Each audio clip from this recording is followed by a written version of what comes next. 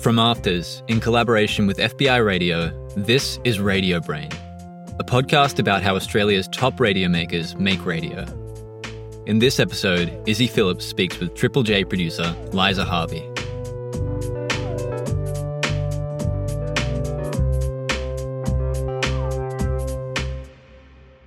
Hey Izzy. Hey Ryan. I don't know if you know this, but Liza and I were actually in the same year of the Graduate Diploma of Radio at Afters. Oh, no way. Yeah. That's a small world. You know what's also wild? That I actually met Liza ahead of doing the interview absolutely by chance. I was at Triple J and I had to take somebody in to do an interview on the program and we were chatting. But for some reason, I didn't click that it was the same Liza. Then she said, hey, you wouldn't happen to do stuff at FBI, would you? I was like, yeah, I do. She's like, oh, Izzy from... I was like, oh my God. And we were emailing each other just that second. And in this chat, what do you guys talk about? We talk about her path into radio, why radio is important, the exciting nature that is drive radio and music radio, and as well as advice that she would give someone who wants to get into radio as well. Was there any particular piece of advice that you hooked onto that you think was particularly useful? Something that I find interesting about radio is that sometimes it feels like it can live and die as soon as it goes to air. And something that she said was think about how you can keep building on an idea or on a piece of content and build it out. And when you do that, it can be incredibly rewarding for the listener who's tuning in, who then feels like they're becoming a part of this story and they're becoming really invested. Yeah, that's really good advice. A moment I really love in this chat is where Liza talks about how she's constantly air checking the radio while she's listening to it. And that totally checks out with the Liza that I remember. There's always a part of her brain that is thinking about how do I turn this into a piece of content, or kind of has this radio brain that's switched on. It's so funny. It is, because I can just imagine her just being in the car being like, oh my God, they didn't hook. What's going on? That was bad. Do it again. Here's Izzy Phillips speaking to Liza Harvey. And if this conversation inspires you to take your radio making journey to the next level, you can find out about enrolling in the Graduate Diploma of Radio at Afters by visiting their website, afters.edu.au. Liza, radio is such a special medium to so many different people for so many different reasons. Do you have a moment where you remember that you fell in love with the medium of radio? Oh, that's such a good question. And I think to be honest, radio was something that I grew up with completely. My mum always had the radio playing and my nonna always had the radio playing. And I even remember being a little kid and nonna listening to classic, ABC Classic on the radio. And sometimes it would freak me out because, sometimes classical music can be really moody and really over the top. And I would be standing at the door of the kitchen, too afraid to go in. I'm like, it's really scary music. So it's always been something that's been around. But I remember being a teenager when I was about 13 and I grew up on the Gold Coast and discovering Triple J for the first time and kind of being like, oh my gosh, this is so cool. And there's all this music that I didn't even know that existed, and there's people around the whole country that are listening to music that I like, and that's so wicked. And I think that really solidified my love of what radio can be. I heard that your start in radio has some jazzy origins. Yeah, well, it was on the Gold Coast, and in high school I wanted to do work experience at a radio station, and my knowledge of community radio really wasn't that big at the time. This would have been in year 10 or year 11 or something, and my dad listened to this station called Jazz FM. It's a community station. It was the only community station that I knew about, and so once a week I would just go in and I would essentially just load music into their digital library for them. And it was just me and kind of a couple of the old volunteers. It was very funny. Do you think that working there kind of informed your choice to wanting to go into radio? I don't think it did. I think in a weird way, I liked the idea of it, but I kind of rested that dream, I think, a little bit when I finished year 12 and I ended up getting into, I studied music production at university, and in my sort of, I think, first year or maybe even second year. I hadn't been doing any radio stuff, and there was like a community notice board that the university that I had online, and I saw an advertisement in there for, it was like 4ZZZ community radio station looking for music library interns. And I just had this like flash. I'm like, oh, whoa, that's right. I wanted to do radio, and I had kind of like forgotten about it because I just gotten distracted by finishing school and starting uni and moving cities and all that sort of stuff. And I was like, oh, cool. Yeah, I'll apply for that. And I ended up getting it. And like that, I think, was my real step into radio and really kind of feeling like a part of that community and part of that music community and part of that radio community. And I've still got really great friends and people who I work with now at the ABC who were also at 4ZZZ at the time. So it was pretty amazing. Yeah. So you went from working on the grounds at a radio station to then later studying radio at a university. So a lot of people will often study first and then cut their teeth into the industry. What was this sort of inverse trajectory like for you? Yeah, well, it was sort of funny because when I was at 4ZZZ, I was really lucky that I was working, like the managers of that station, who were three fantastic women at the time, were all really supportive. If they saw that you wanted to do something and volunteer, they would just throw stuff at you. So I had some great opportunities to do a lot of different stuff. And like I used to organize gigs for the station, and I did heaps of radio shows and produced radio shows. Like I just did everything because I just loved it so much. And then when I moved to Sydney, I was just applying for jobs and stuff, and I had applied for another role at this sub-community radio station called 2RRR. And I didn't get that job, but they called me back up and they're like, well, actually, our station manager he's leaving in like a week. Do you want the job? And I was like, what? That's crazy. I was like 21 or something. And I was like, absolutely, that sounds sick. And so I think it was like, because I had such a mix of experience, they liked that. And so I went and did that for a few years. And it was really incredible. Like it was really challenging at times because I was like, I didn't realize how much I didn't know. So I learned a lot really quickly. I learned a lot about working with people, and I learned a lot about working with people from lots of different backgrounds. Like it was a community station that had people as young as kind of 15, I think was the youngest volunteer we had, right up until like 95 was the oldest volunteer we had. So it was like as diverse a population kind of bite as you can kind of possibly imagine. I did that for a few years, and then I really enjoyed it, and I really enjoyed working in the sector. Like I love the community radio sector in a more broad sense as well, and the great work that a lot of different organisations do with lots of different stations and lots of different people around Australia. But I really missed making radio. So I'd gone away for a few months to Europe on a band tour, and I was doing that for a while, and I was like, you know what, like I think I need to get back into actually making stuff. Like I miss being creative. And then I decided to go back to uni. So I just kind of applied for the afters grad dip in radio course and got in and sort of quit work to go back to school. So it sort of felt like a bit of a sidestep, but it definitely, I think for me, was really the right decision. I think it's interesting because, you've studied radio and worked in community radio, and now you're working at our cherished national broadcaster. So working across those different parts of radio, what phase of your career have you found to be the most challenging? I think all of them have been challenging for different reasons. Like even every time I start a new job within Triple J or within Double J, like I've had lots of different jobs at the station and the station's family over the last few years. And every single time you step into a new role, it's like, okay, all right, we've got to do this. But it's almost like the first 6 months of any new job is like the most challenging, and it's like it never gets less challenging.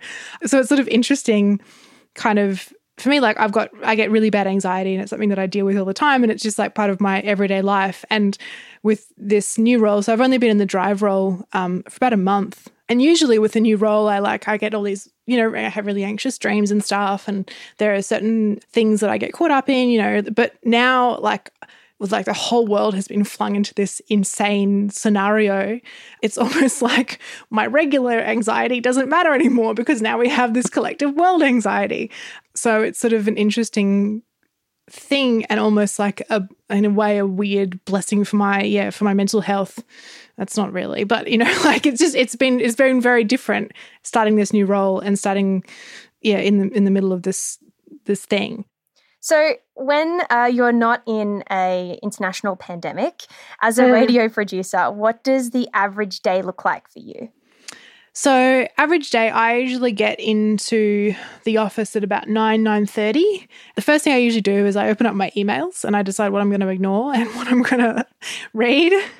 And then I open up our rundown for the day. And so we have a big whiteboard calendar that we share in our space. And I look at that's usually how I kind of mentally organize my stuff too. And so I know, okay, what's happening today? What pre-records have we got? What do I need to organize? And then I fill that stuff that I know into the rundown. And then when the guys come in, we do a little, we have a show editorial meeting. And that usually lasts, a great one lasts half an hour. Sometimes it could be an hour and a half. It really just depends. So talk about, we'll all have like a list of things that we want to bring for the show that day, and whether they're interview ideas, whether they're topics we want to cover, whether like what are the biggest stories that are happening. So then we look at that, we decide what we're going to do, fill out the rundown, and then we go, okay, what else can we do today? Say we'd want to talk about The Bachelor. Do we want to make a package about one of the presenters being a fake Bachelor attendant? Yeah, great. Okay. Who's going to do that? When's that going to get recorded? And we sort of divvy up the process in that sense as well.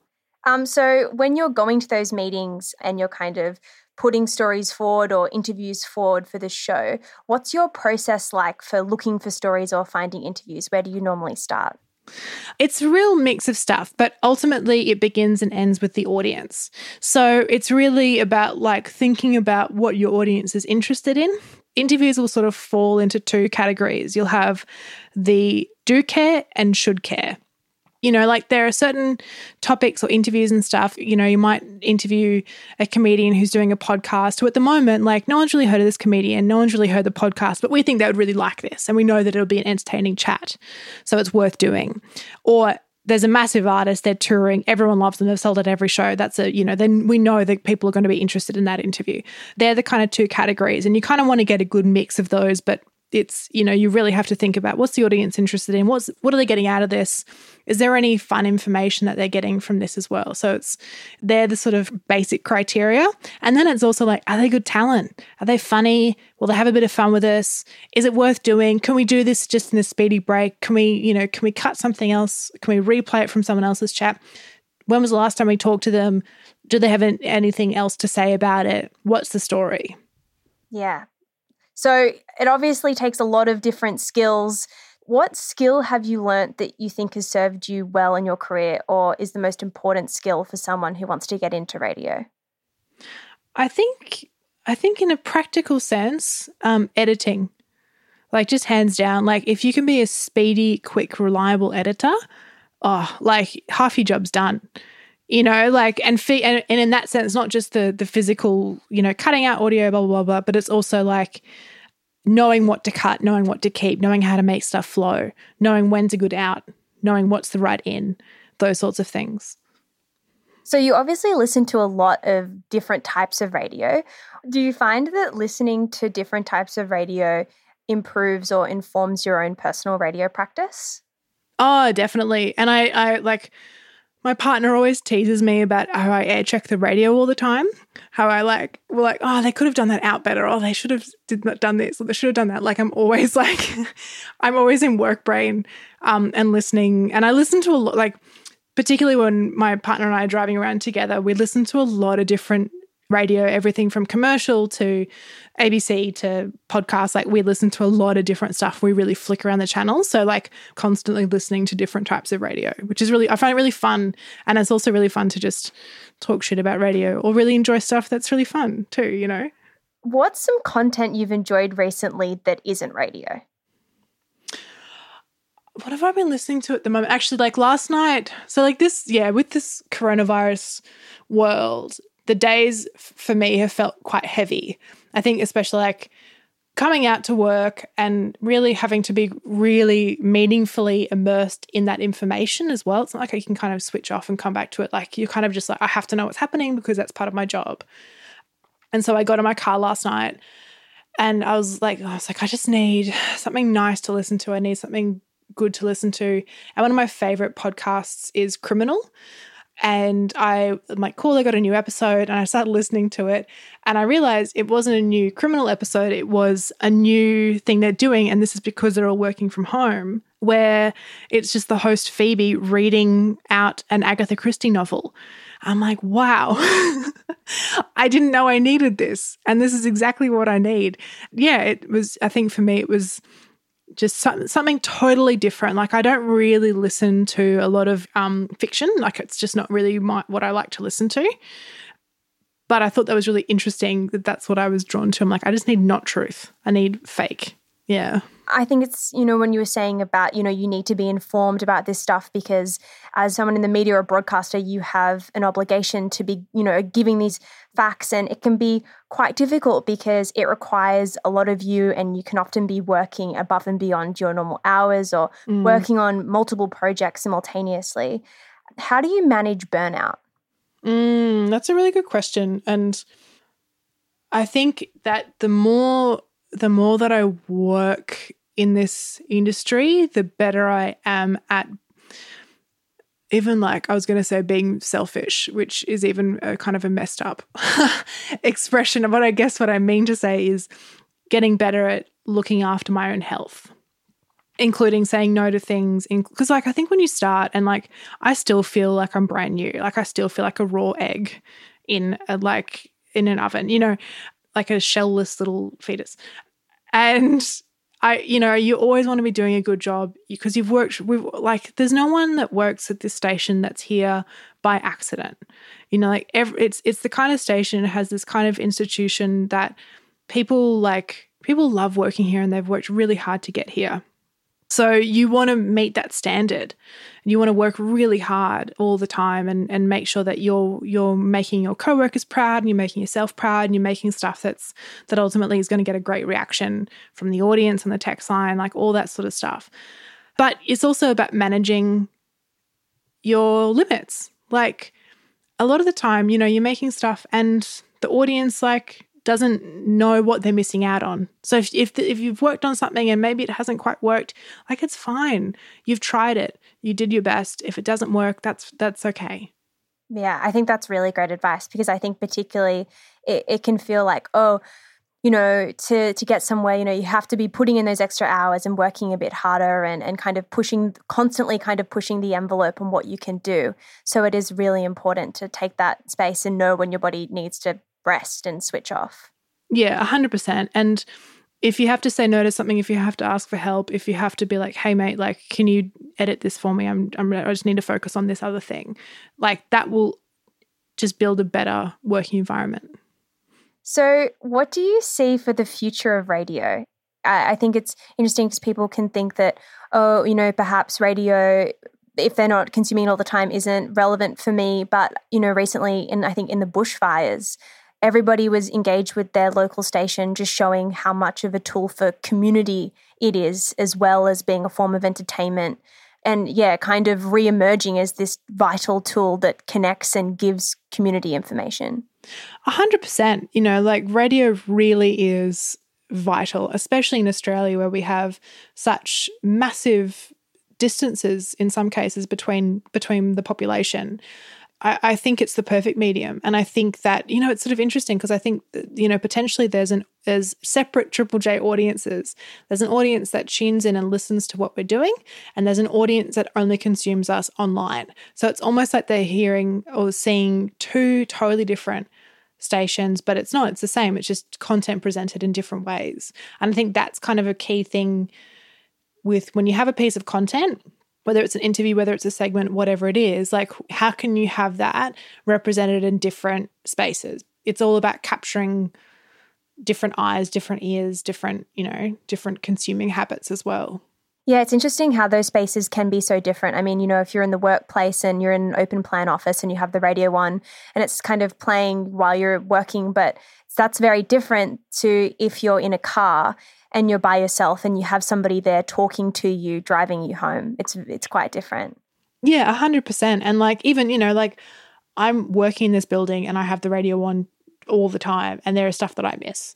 So, like, of course, the audience is going to miss things. So it's all about kind of recapturing people at different points if you want them to really absorb stuff. What's your tips for thinking about recapturing an audience if they want to reabsorb something? I think, like, don't be afraid of going over information. Don't be afraid of revisiting content if it's really good. Don't be afraid of advancing the storyline. Like, if you've got like a campaign idea that you want to do, like how can you advance that storyline? Like this week, for example, on the show that I work on, you know, like everyone's talking about hand sanitizer. We've started calling it hand san. And then, you know, young Henry's got in contact with us and they're making some and they're going to give us some. So now it's like, okay, what's the next bit? Okay, we want the audience to make a logo for it. And then what's the next bit? When we get it, we want to send it to people. So it's like at every stage of that thing, which will probably last about a week, revisiting it, reassessing it, re-going over the details, pulling out grabs from those earlier chats, pulling out the funniest moments. Yeah, building the story. Building the story. Yeah, exactly. So finally, I just would like to ask, what advice would you give young Liza, fresh-eyed in year 11 at the Gold Coast Jazz FM station? I think just try everything. Like, just do it. Because, like, you can only learn from doing it. And I think especially in this, like, we've got this amazing set of tools in front of us, which are our phones in our hands as well. Like, you can capture so much stuff and you can make so much content all the time. Like, just make stuff. And I think like make stuff that even if it's not for radio, like make stuff for TikTok, make stuff for Instagram, like do stories, think of concepts, think of big ideas, like just do it. Like, I think some people feel like they can't do stuff because they don't have the equipment or they don't have the audience. It's like, doesn't matter. Just do it. Just make it. That's how you learn. And like people see that stuff. Like people see when you're making fun content, even if you've only had 10 views on it, like if you do enough of it, and like that's 100%, there are people who work here, other people that I know at other stations who have gotten jobs and who have been seen and tapped on the shoulder or looked at because they've just made stuff. Like, just make stuff. It's fun. That's great advice. Thank you so much. Oh, no worries.